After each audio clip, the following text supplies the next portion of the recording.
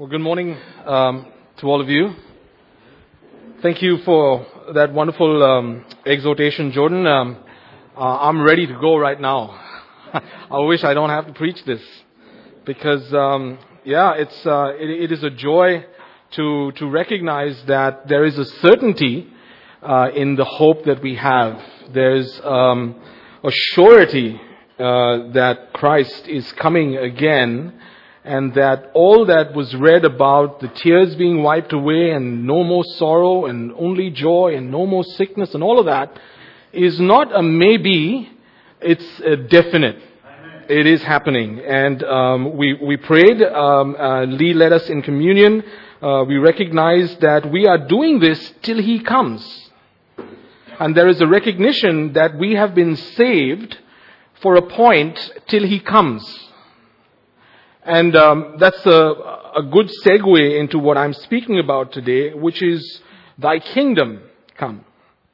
And for you who know, I've been in this series called What Christians Pursue, where we're trying to understand the behaviors that characterize and the behaviors and attitudes of true Christians. And as part of this, of What Christians Pursue, we're saying Christians pursue prayer. Christians are people of prayer because Christ has commanded us to pray, because Christ Himself set the example by praying often. And so the last time we looked at Christ's model for prayer, and we looked at the text from Matthew 6, 9 to 13, which you would know as the Lord's Prayer or the disciples' prayer. And we saw that Jesus didn't intend for this prayer to be prayed by rote. He didn't intend for it to be a formula, but He gave it to us as an outline, as a framework, because He didn't say pray this prayer. He said pray this way. What did He ask us to pray? Let's look at the text. Pray then in this way, Our Father who is in heaven, hallowed be your name. Your kingdom come, your will be done on earth as it is in heaven. Give us this day our daily bread, and forgive us our debts as we also have forgiven our debtors. And do not lead us into temptation, but deliver us from evil. For yours is the kingdom and the power and the glory forever. Amen. I want to give a huge resounding amen to that. Amen. Yours is the kingdom and the power and the glory forever. I think there's just a certain amount of joy in just saying those words, because it just echoes a reality that is unseen at the moment, but will very soon be made visible. And my attempt at studying this text was by following an outline, and it can be summed up with these keywords. Pray with reverence. Hallowed be Thy name. Pray to relinquish. Thy kingdom come, Thy will be done. Pray with reliance. Give us this day our daily bread. Pray with repentance. Forgive us our trespasses. We are to pray for refuge. Lead us not into temptation, but deliver us from evil. And lastly, but not the least, we come back full circle where we pray for God's reputation. Thine is the kingdom and the power and the glory. We also asked 3 questions to make our study perhaps a bit more practical. We looked at what does the key word mean? What does it mean to pray with reverence, or to pray with reliance, or to pray to relinquish? What does this look like in my life? And lastly, how should this attitude inform the content of my prayer? Last time we only managed to get to the first verse, to pray with reverence, hallowed be Thy name. And this time I would like us to look at praying to relinquish. What does it mean to pray with reverence? The key insight is that Jesus is telling us that this is not simply a model for prayer, but this is a model for a lifestyle. It's not enough to just simply pray, hallowed be your name, if your life is not hallowing, is not regarding as sacrosanct the name and character of God. So therefore, our life needs to be lived upholding the honor and reputation of God through the way we live. We summarize it like this. What does it mean to pray with reverence? It means to be concerned for God's glory. What does it look like? It looks like holy living. It looks like a concern for God's honor and His reputation. And how should this attitude inform the content of our prayer?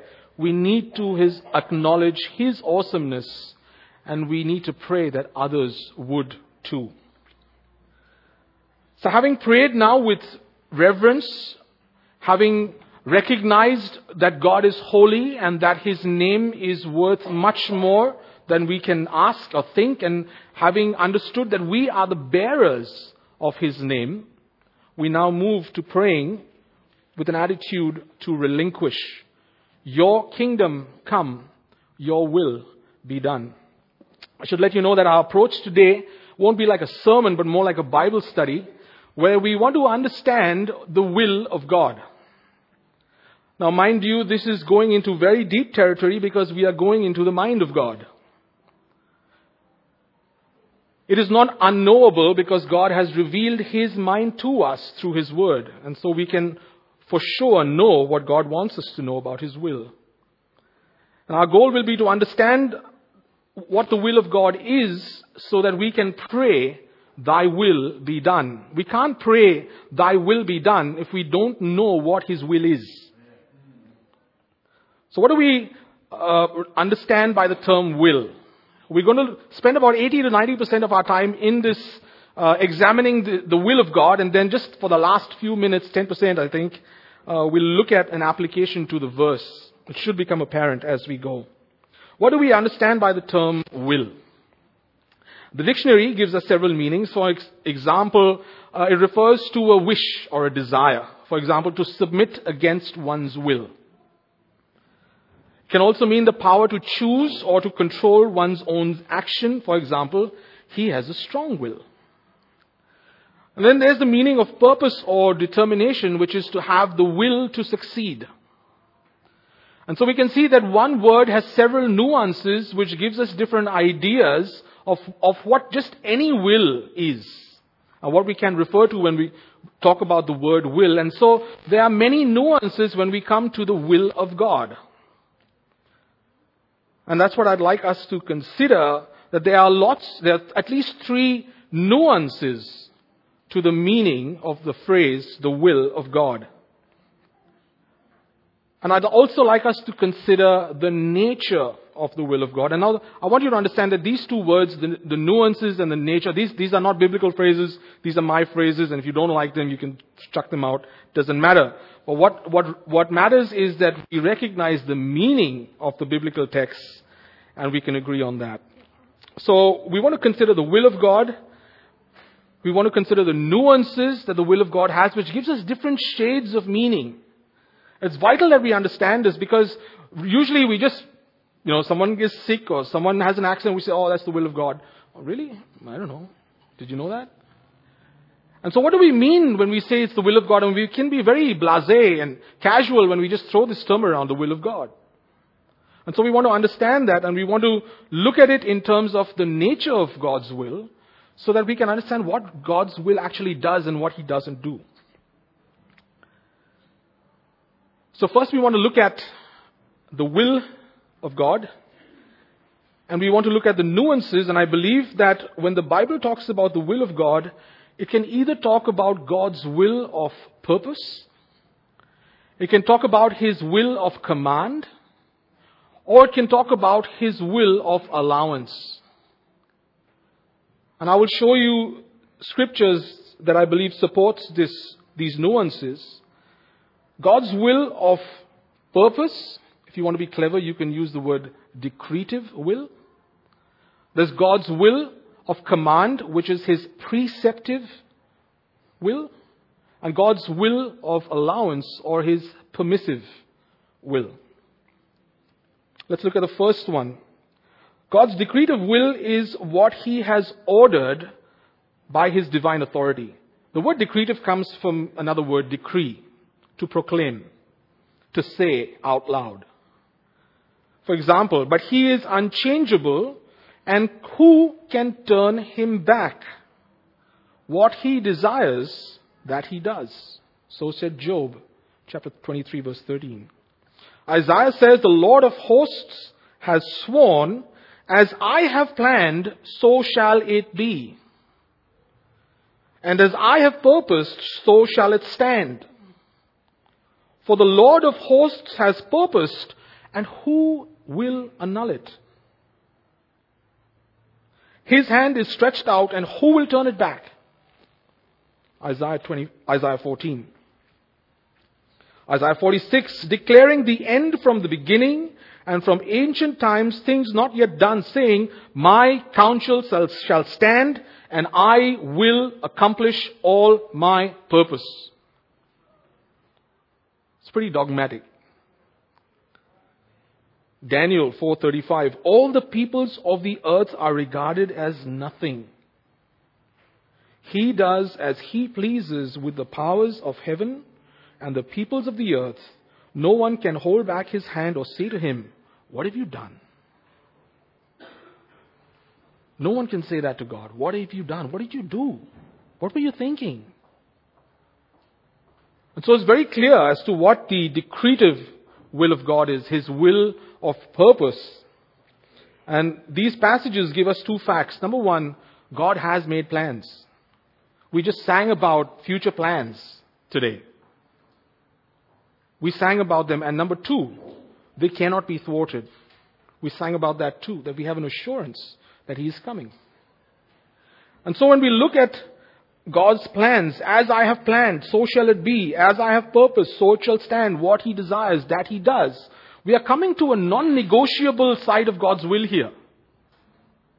It's not about whether we accept it, whether we like it, whether we bring ourselves into alignment with it, whether we think it's right or wrong. This is going to happen. Now, God's decretive will, we can know some of His decrees. He decreed for the earth, for the universe to be formed. He decreed for Christ to be a sacrifice for sin. He has decreed, like we sang, that He is going to come again and He is going to establish His kingdom. We know some of His decrees, but some of them we don't. And I think when we come to the decretive will of God, we should focus on what we know rather than indulge in unhelpful speculation. So the key points are that God has plans and He will achieve them regardless. Number two, we're looking at God's will of command or His preceptive will. It deals with God's precepts, His laws, His orders, His rules. God's will of command. And these deal with His rules for men, His rules for creation. God desires for us to be holy. God has given us 10 commandments. God has given us His law. God has written His law on our hearts. They are commands. They are boundaries that He has set in place, and we all are very well aware of them. Can this will of God be dishonored? Absolutely. We do it on a daily basis. I don't have to prove to you that God's will of precept can be broken, can be thwarted, because we do it when we disobey. God created man perfect. He places him in the garden, has everything you can eat except for the fruit of this tree. What does he do? He goes and eats it. So God has put a will in place, His will of command, but man breaks that through disobedience.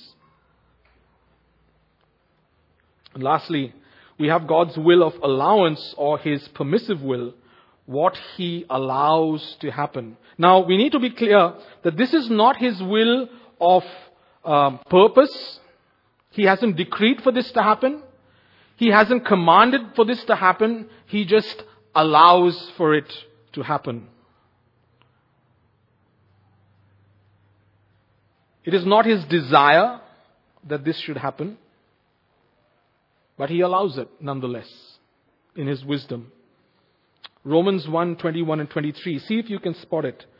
For even though they knew God, they did not honor Him as God or give thanks, but they became futile in their speculations, and their foolish heart was darkened. Professing to be wise, they became fools, and exchanged the glory of the incorruptible God for an image in the form of corruptible man and of birds and four-footed animals and crawling creatures. Did God say you are free to worship however you please? Did God say you can worship whomever you please? No. Man broke God's law. Therefore, verse 24, therefore God gave them over. He allows them to persist in their unbelief. He allows them to persist and continue in their sin. Therefore God gave them over in the lust of their heart to impurity, so that their bodies would be dishonored among them. It's God's will. Indirectly. He doesn't want it to happen, but He allows it to happen. The judgment of God, as we see here, therefore God gave them over. When God lets you be in your sin, be very afraid. God's judgment is He lets you be as you are. It's a scary thought when God says, have it your way. It's not God's direct will for sin to happen, but He allows it to happen. Moreover, He allows for the consequences of that sin to flow on. Today we are dealing with the consequences of the sin that happened in the garden. We're still dealing with it. We die. We are sick. We sin because of that. So these are the three nuances that Scripture clearly teaches about the will of God. That we have His will of purpose or decree, His will of command or precept, and His will of allowance or permission. And we need to consider these nuances. They are not enough for us to understand God's will. We need to consider them in the light of the nature of His will. And when we talk about the nature of God's will, we are talking about the characteristics. What is God's will like? If you ask someone, what is Peter Rufus's nature like? I'd like to know what you think. But you're trying to find a description, keywords for someone's nature. And so when we come to a description of God's nature, the nature of God's will, we have a few keywords. These aren't all of them. It's not exhaustive, but they are sufficient, I think, for the purpose of our study this morning. And so when we say that God's will of decree or God's will of command or God's will of permission, all these keywords apply to the will of God. He is holy. He is just. He is wise. All these things. He is eternal. His will is uncaused. And above all things, always, always, always, His will is for His glory. Everything that He does, there is nothing that God does that is not linked to His glory. Everything that He does is for His glory. And so I want us to understand what these characteristics are. Because then when we understand God's will and we understand the nature of His will, then we truly can say, your will be done. I want your will to be done. I will your will to be done. What does it mean that God's will is for His glory? It means that the only motivation that God has for His will, the only reason He does things, is for His glory. Hear the words of Isaiah 48, 9-11. For my own sake, and in case you didn't get it again, for my own sake, second time, I will act. For my own sake, I will act. For how can my name be profaned, and my glory I will not give to another? Paul puts it like this: in love, He predestined us to adoption as sons through Jesus Christ to Himself, according to the kind intention of His will. Note the words, intention. It is purposeful. And why did He do that? To the praise of the glory of His grace.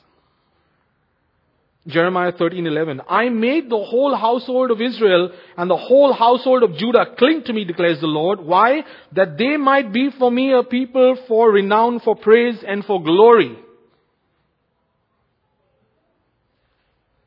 John Piper calls this the centrality of God in His own affections.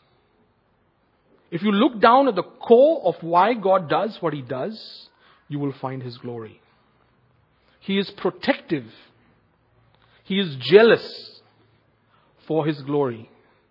And when you and I can pray, your will be done, He wants to share that glory with us.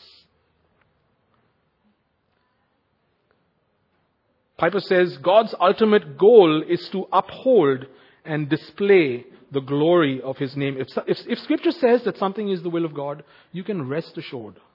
You can rest assured that that is for His glory. Next, what do we mean by God's will is sovereign? It means that His will is unquestioned. It means that He doesn't have to answer to anyone as to why He does what He does. He is unaccountable. Ephesians 1:11, His purpose works all things after the counsel of His will. He does what He does because He does it. And that's that. Isaiah 14:10, my purpose will stand and I will do all that I please. Daniel 4:35, no one can hold back his hand or say to him, what have you done? Yes, God is a God of love. He is a God of grace. He is a God of mercy. But that does not mean that He is answerable to us. His intimacy with us does not make Him obligated to us. His friendship with us, His relationship with us, His tenderness towards us does not mean that He has to give us an answer. Read the book of Job, 40 chapters. Questions, questions, questions, questions, no answer. Who is this that darkens my counsel? It's not a problem to ask the questions, but God is not beholden to give us an answer. What else? God is holy. He is completely and utterly other, unlike, peerless, unique, exclusive. He is unlike any other. We know this already. Revelation 15:4. Who will not fear, O Lord, and glorify your name? Why? For you alone are holy. 1 Samuel 2:2. There is no one holy like the Lord. Indeed, there is no one besides you. He is unique. There's no one like Him. None. And so when we talk about the will of God, we have to realize that His will is unique. His will is just like Him. Moving on, the will of God is wise and just. Romans 11:33. Oh, the depth of the riches, both of the wisdom and knowledge of God. Oh, the depth. How unsearchable are His judgments and unfathomable His ways. Oh, the depth. When you're thinking, you're trying to figure out God's will, don't always think that you can figure it out. I mean, it's good to try.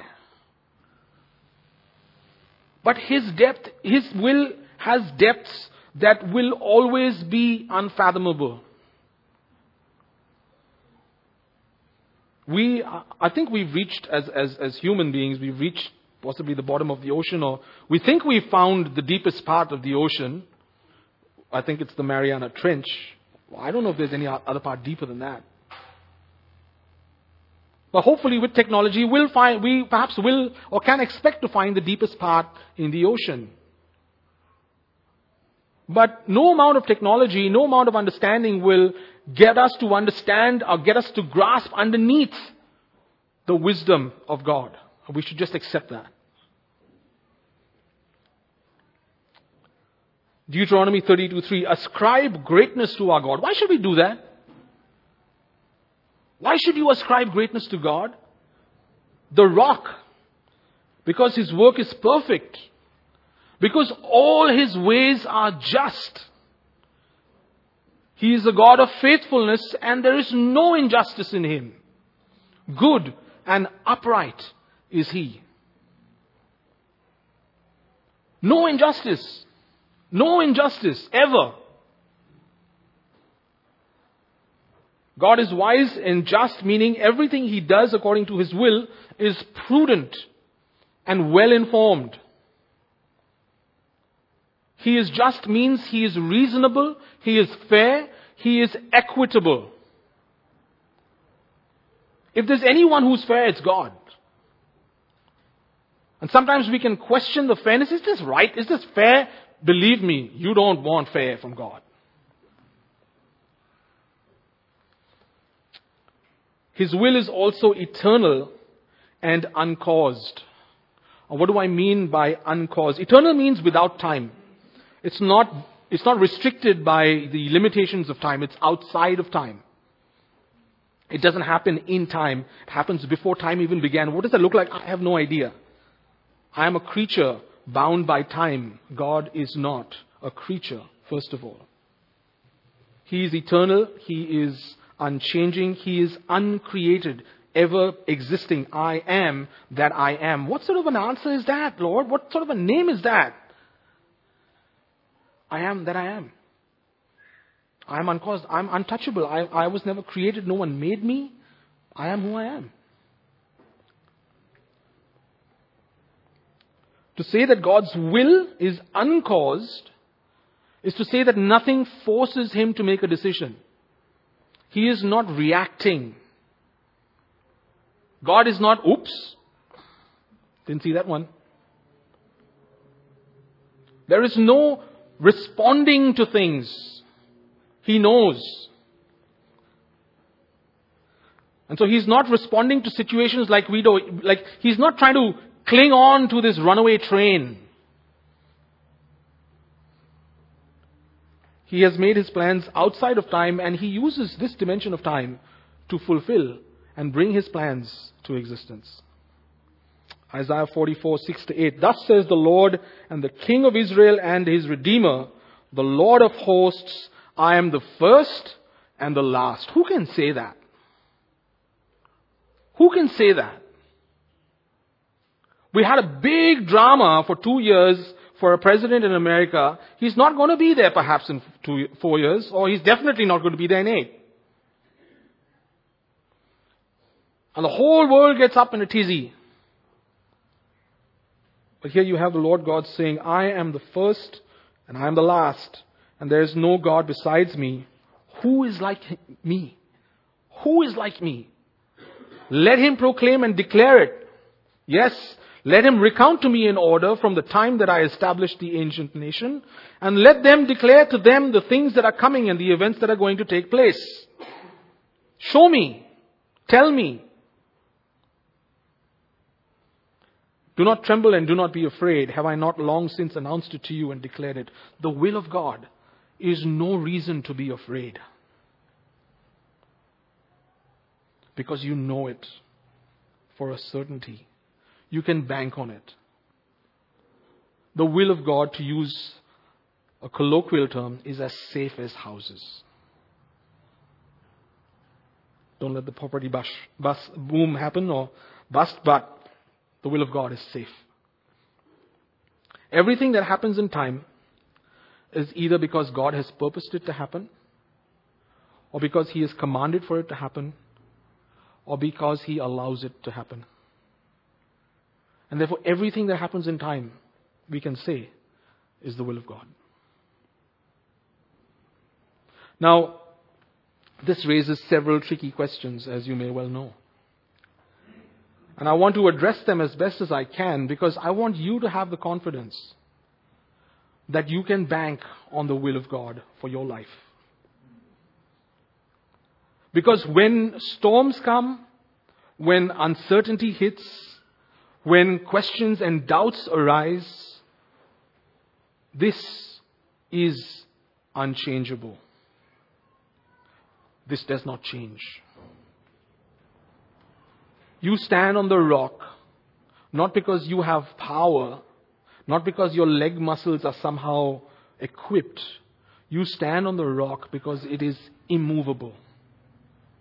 That is the surety. That is why we sing. Soon and very soon, we are going to see the King.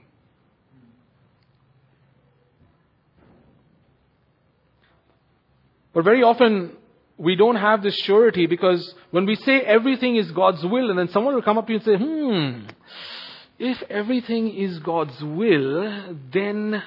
And you'll get a controversial sort of question which sort of either makes God look like a tyrant or some sort of loser, and you don't know how to react because you don't want to compromise God's character, and so you're saying, I don't know.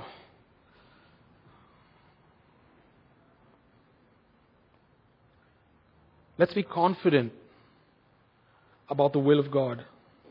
Because if God is someone who is just figuring things out as He goes, He's not worthy of worship.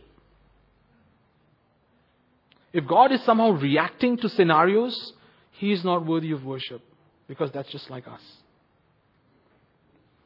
I want you to rejoice in the will of God. I want you to take pride in the will of God. I want you to celebrate the will of God, because then you can say, Thy will be done. And you can say it honestly, and you can say it because you have a passion for His will. What did Jesus say? My food is to do the will of the one who sent me. Is God's will your sustenance? Is God's will something that you crave for?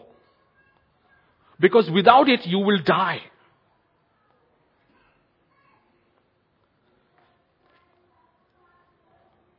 So what are these questions? I want us to answer these questions within the framework of the will of God, so that we can be confident that our God is a great God and He is worthy of everything that we can do, that of all the praise that we can give Him. So what are these questions that challenge the will of God? And I believe that they can be summed up into three categories. They can be summed up under sin, challenges regarding sin. They can be summed up under challenges regarding salvation. And they can be summed up as challenges regarding suffering. And I want you to understand this, because suffering and sin and salvation, they are key areas of our lives as believers. And how are we going to address them? Here's question number one. If everything happens to God's will, according to God's will, and everything includes sin, does God cause sin? You've heard that question before. And the answer is no, because we are very clear that the nature of God's will is that it is holy. So whatever God does, whatever He allows, whatever He commands, it is holy. And therefore God does not allow or create sin or evil. The next question will come, if God has willed everything and everything includes the actions of men, then is God responsible for the sinful actions of men? Answer, no. Not in a direct sense. Because we said that in God's decree, He does not will for people to sin. God did not want Adam to sin. But He allowed it. And so here we are faced with a tremendous dilemma as to, if God is creating everything for good, if He is creating everything perfect, why would He allow it to fall to pieces?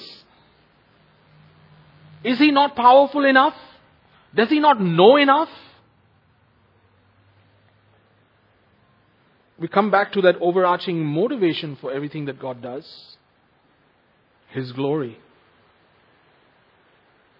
Ephesians 2, 6, 7. And God raised us up with Christ and seated us with Him in the heavenly realms in Christ Jesus. Why did He do that? In order that in the coming ages He might show the incomparable riches of His grace expressed in His kindness to us in Christ Jesus. God allows sin to happen, so then Christ can be a sacrifice for sin. And then He can seat us in the heavenlies with Him and be glorified. 1 Peter 1:20-21. He was chosen when? Before the creation of the world, not as a reaction to Adam. He was chosen before the creation of the world, but was revealed in these last times for your sake. Through Him you believe in God, who raised Him from the dead and glorified Him. It's hard to accept. Why would a wise God allow sin to happen? And the answer is for His glory. God does not will sin. He does not create sin. He does not force man to sin. And yet He allows man to sin. He allows man to wallow in the consequences of that sin. And then He picks him up, so that he can recognize the beauty and the holiness and the awesomeness of this God. And then He glorifies Himself through that. This brings us to the next question that is often used to challenge the will of God. And it is the question of suffering. And I'm sure that it will be close to everyone's heart, because I know for a fact that each one of us is dealing with stuff in our lives. Life is not smooth for any one of us sitting down here.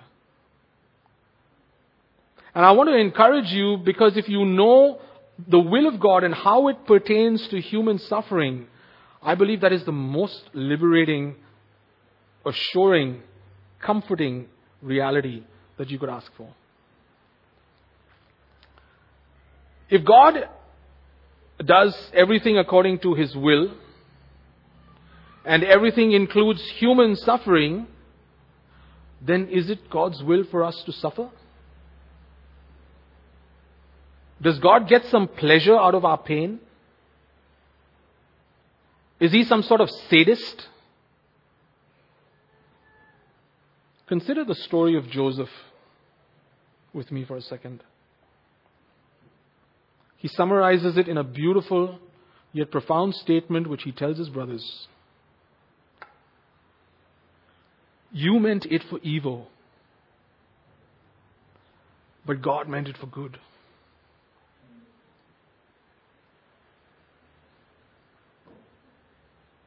How does that even work?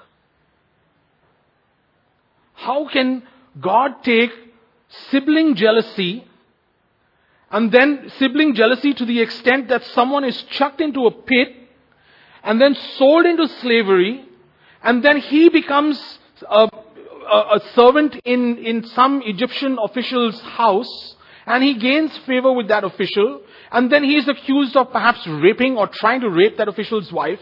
He's chucked into prison, and then he becomes second in command in Egypt. And then he's there using the brains that God has given him to and the vision that God has given him to prepare Egypt for 7 years of famine. And because he has prepared this, and because this 7 years of famine, there's lots of food, his brothers come there asking for food. And his brothers come there and he says, you meant it for evil, but God meant it for good. Because now the people of Abraham can come into this land and flourish. And from one seed, God fulfills His promise to Abraham, I will make you a nation of many thousands, and like the sands of the sea.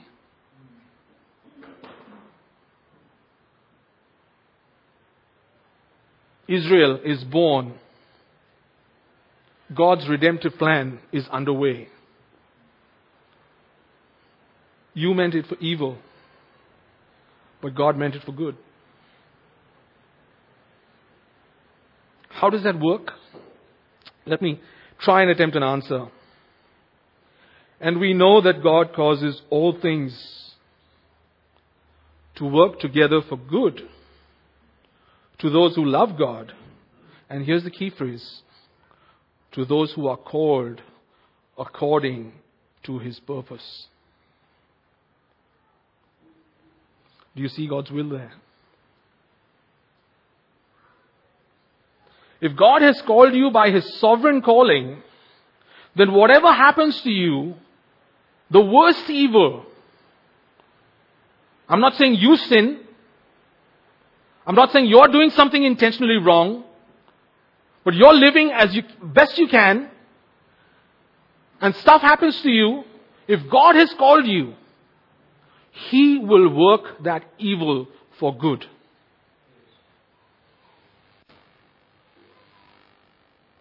Why does He do that? What's His reason? For those whom He foreknew, He also predestined to become conformed to the image of His Son. If God has already determined that He wants to conform you to the image of His Son, then no matter what evil will happen to you, He will use it for good.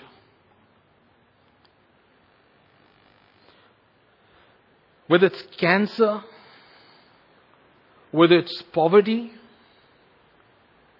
whether it's a motor accident, whether it's a family breakup, whether it is sexual abuse, whether it is character assassination, whatever might happen, if God has chosen you, He will work the evil that other people do to you for good. Cancer is not God's will. It's not a consequence of His. God did not make cancer. He says, oh, here's a great thing. It's a result. He allowed it to happen. It's a result of the fall. But in His sovereignty, He allows things to happen and He works them for good. And here's the best part. What then? What then shall we say to these things? If God is for us, who is against us? He who did not spare His own Son, but delivered Him over for us all, how will He not also with Him freely give us all things? You want to pray with power? You want to pray and let the heavens come down? You pray not because you have power, but because the power of God is under you. Who will bring a charge against God's elect? Who will separate us from the love of Christ? Will tribulation or distress or persecution or famine or nakedness or peril or sword? Who's going to do that? This is why we pray, Thy will be done. Because He causes all things to work together for good to those whom He has called according to His purpose. This brings us to the last challenge that people often throw at the will of God, and it's the challenge of salvation. If everything happens according to God's will, and everything includes the fact that people are going to hell, does that mean that God is sending people to hell? Is God actively nominating you? Sorry. How do we answer that? It's a hard question, I know. I know many of us struggle with that. How can a good God send people to hell? And if everything happens according to His will, then is He actually picking people and predestining them to hell? He would be a very unfair God if He did that.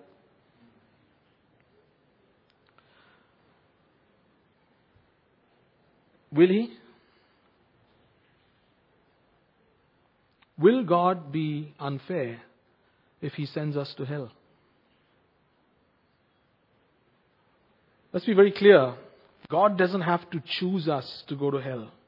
We are on our way to hell anyway. Being born into sin, being in bondage to the flesh, that is our only destiny. We are on a highway speeding towards eternal condemnation. God doesn't have to choose us to do that. That is where we're headed. But 2 Peter 3:9 has a wonderful answer.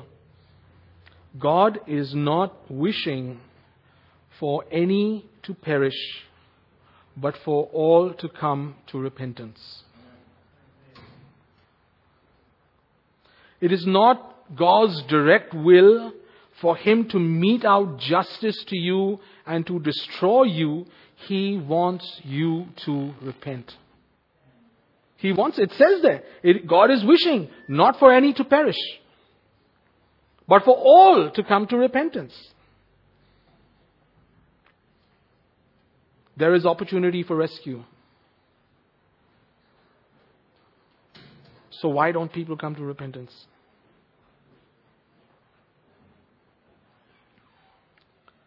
Romans 8:7, the mind set on the flesh is hostile toward God, for it does not subject itself to the law of God. For it is not even able to do so, and those who are in the flesh cannot please God. The mind that is set on the flesh does not subject itself to God, and it cannot. Does not, cannot. There is bondage here. There is slavery here. Man is not free to do as he pleases. Man is only free to do as his sinful flesh pleases. When sin is your master, you cannot and you will not comply with the law of God. Jesus says it quite sharply in John 3:19. Men loved the darkness rather than the light. Why would they do that? Augustine, the early church father, puts it like this. Without the Spirit, man's will is not free, since it has been laid under by shackling and conquering desires. Jesus says that in John 5:40, you are unwilling to come to me so that you might have life. Don't pretend that you want to come to me. You don't. I have life. I'm here. I am the way, the truth, and the life. But you will not come to me. There's no freedom in God, in man's will here, because the will is a slave to sin. So now let's go back to that question. Is God unfair? No, He's not. He doesn't have to choose anyone for hell. That's where we are. That's where we're going anyway. If there's any choosing to be done, it is to save us. It is to stop us. It is to wade into that river that is carrying us along with its current and pluck us out.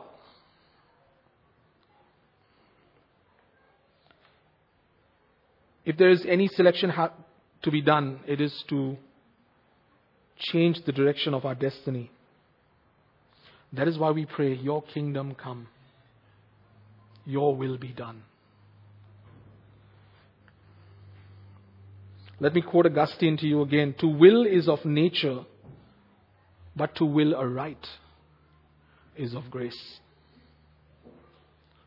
To will is of nature, but to will aright is of grace. And you were dead in your trespasses and your sins, in which you formerly walked according to the course of this world, according to the prince of the power of the air, of the spirit that is now working in the sons of disobedience. Among them we too all formerly lived in the lusts of our flesh, indulging the desires of the flesh and of the mind, and were by nature what? Children of wrath. But God, being rich in mercy, because of His great love with which He loved us, even when we were dead in our transgressions, made us alive with Christ. By grace you have been saved.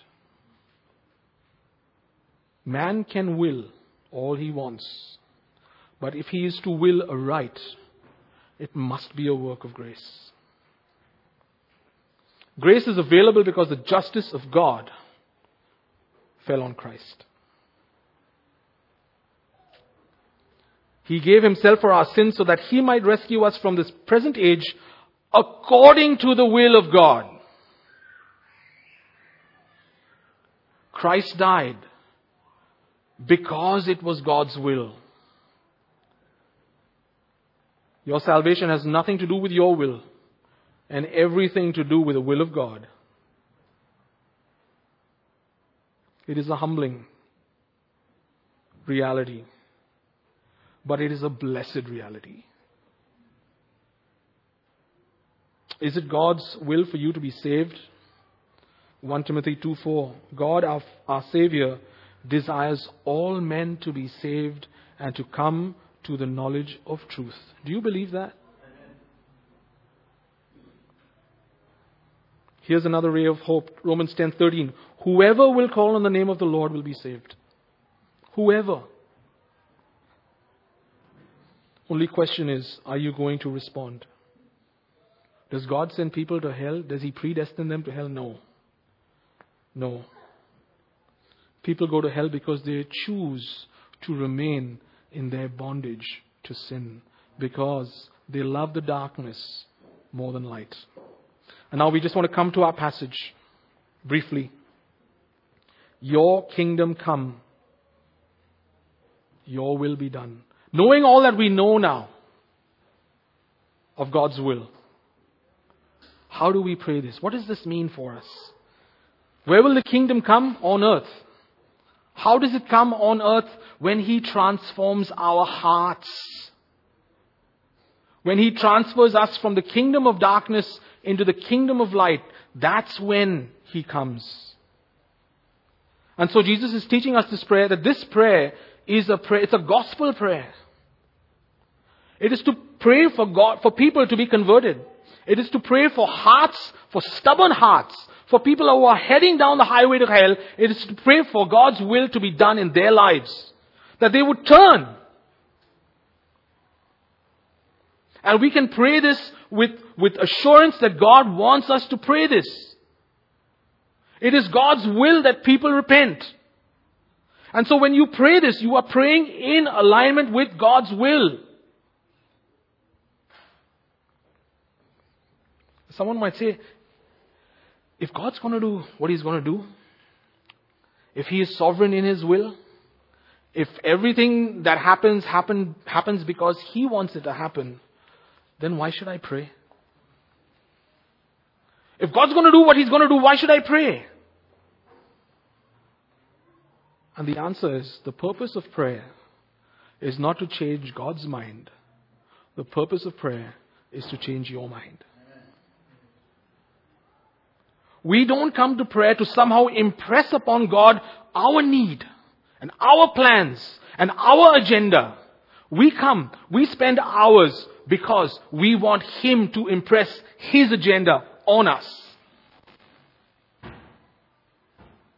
Why are you praying? Why do you pray? What are you praying? I'm not saying it's wrong to ask God for things. I'm not saying that. But we pray according to His will. If it be your will. What is Christ saying in the garden? Let this cup pass from me. Nevertheless, not my will, but God's be done.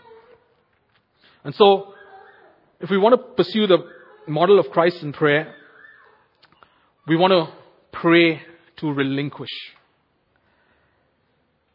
Lord, you know best. It relinquishes your intellect. Lord, I want what you want. Relinquish your desires. Lord, where you lead me, there I will go. You relinquish your entire future.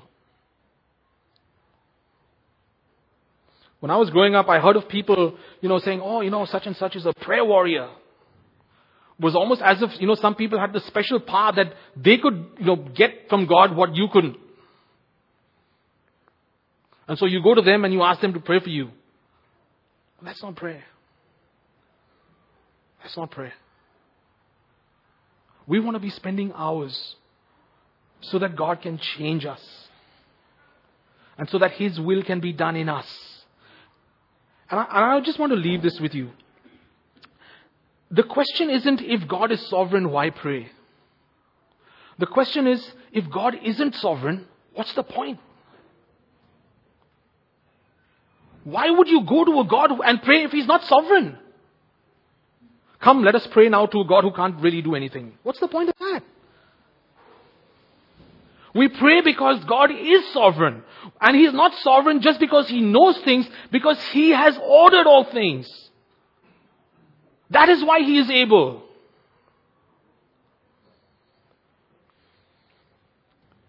We storm heaven because we know that God can do something. And He can do it because He has willed it. When you stand on the will of God, there is no firmer foundation. Come storm, come trial, come struggle, you will stand. Not because you're strong, but because the rock underneath you is immovable. So let's try and make this a little more practical for ourselves. What does it mean to pray? To relinquish.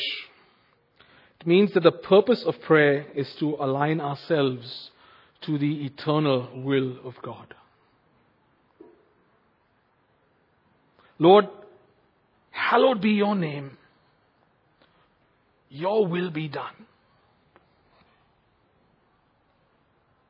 You are just saying, Lord, let your will, which you have ordained before time began, let man not come in between. Let governments not come in between. Let not political leaders come in between. Let not community leaders come in between. Let your will be done. Because you are a holy God and you want your people to be holy. What does this look like? It looks like total confidence that God knows what is best for your life, regardless of the circumstance. Are you praying with confidence? Are you praying with resignation? Whatever. Are you praying in anger? I know you're going to do what you're going to do, but is there joy when you pray, your will be done? How should this attitude of relinquishment inform the content of my prayer? Let's do what we were doing today. Lord, come. Are you praying for the Lord to come? I'm serious. Are you praying? Does that form your prayer? Lord, come. Sometimes I feel that there is perhaps so much unwanted sin and hidden sin in our lives that if He comes now, gosh. Whoa.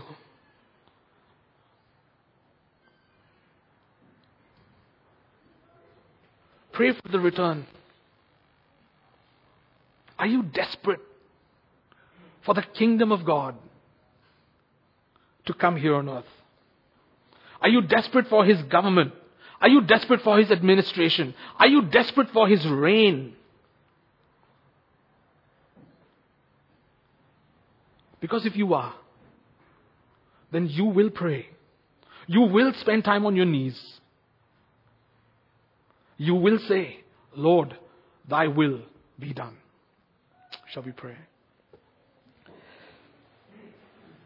Our gracious God and loving Father, we know that you are awesome and mighty. And Lord, we know that you are able to do more than we can ask for. And so, Father, we come with prayers that are weak. Father, because we do not know what to ask for. And so we ask according to your will. And your will, Lord, is revealed to us in your word. And so we ask according to your word. Let your kingdom come.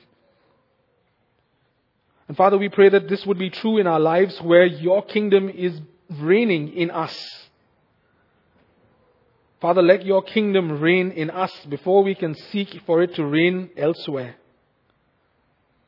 And we pray, Lord, that as you have called us, that you would continue to transform us and conform us to the image of your Son, because it is His glory that we seek. It is His kingdom that we seek. And it is His reign, Lord, that we await. And so we pray, come, Lord. And we pray, Lord, that you would come quickly. We ask all this in the holy and precious name of Jesus. Amen.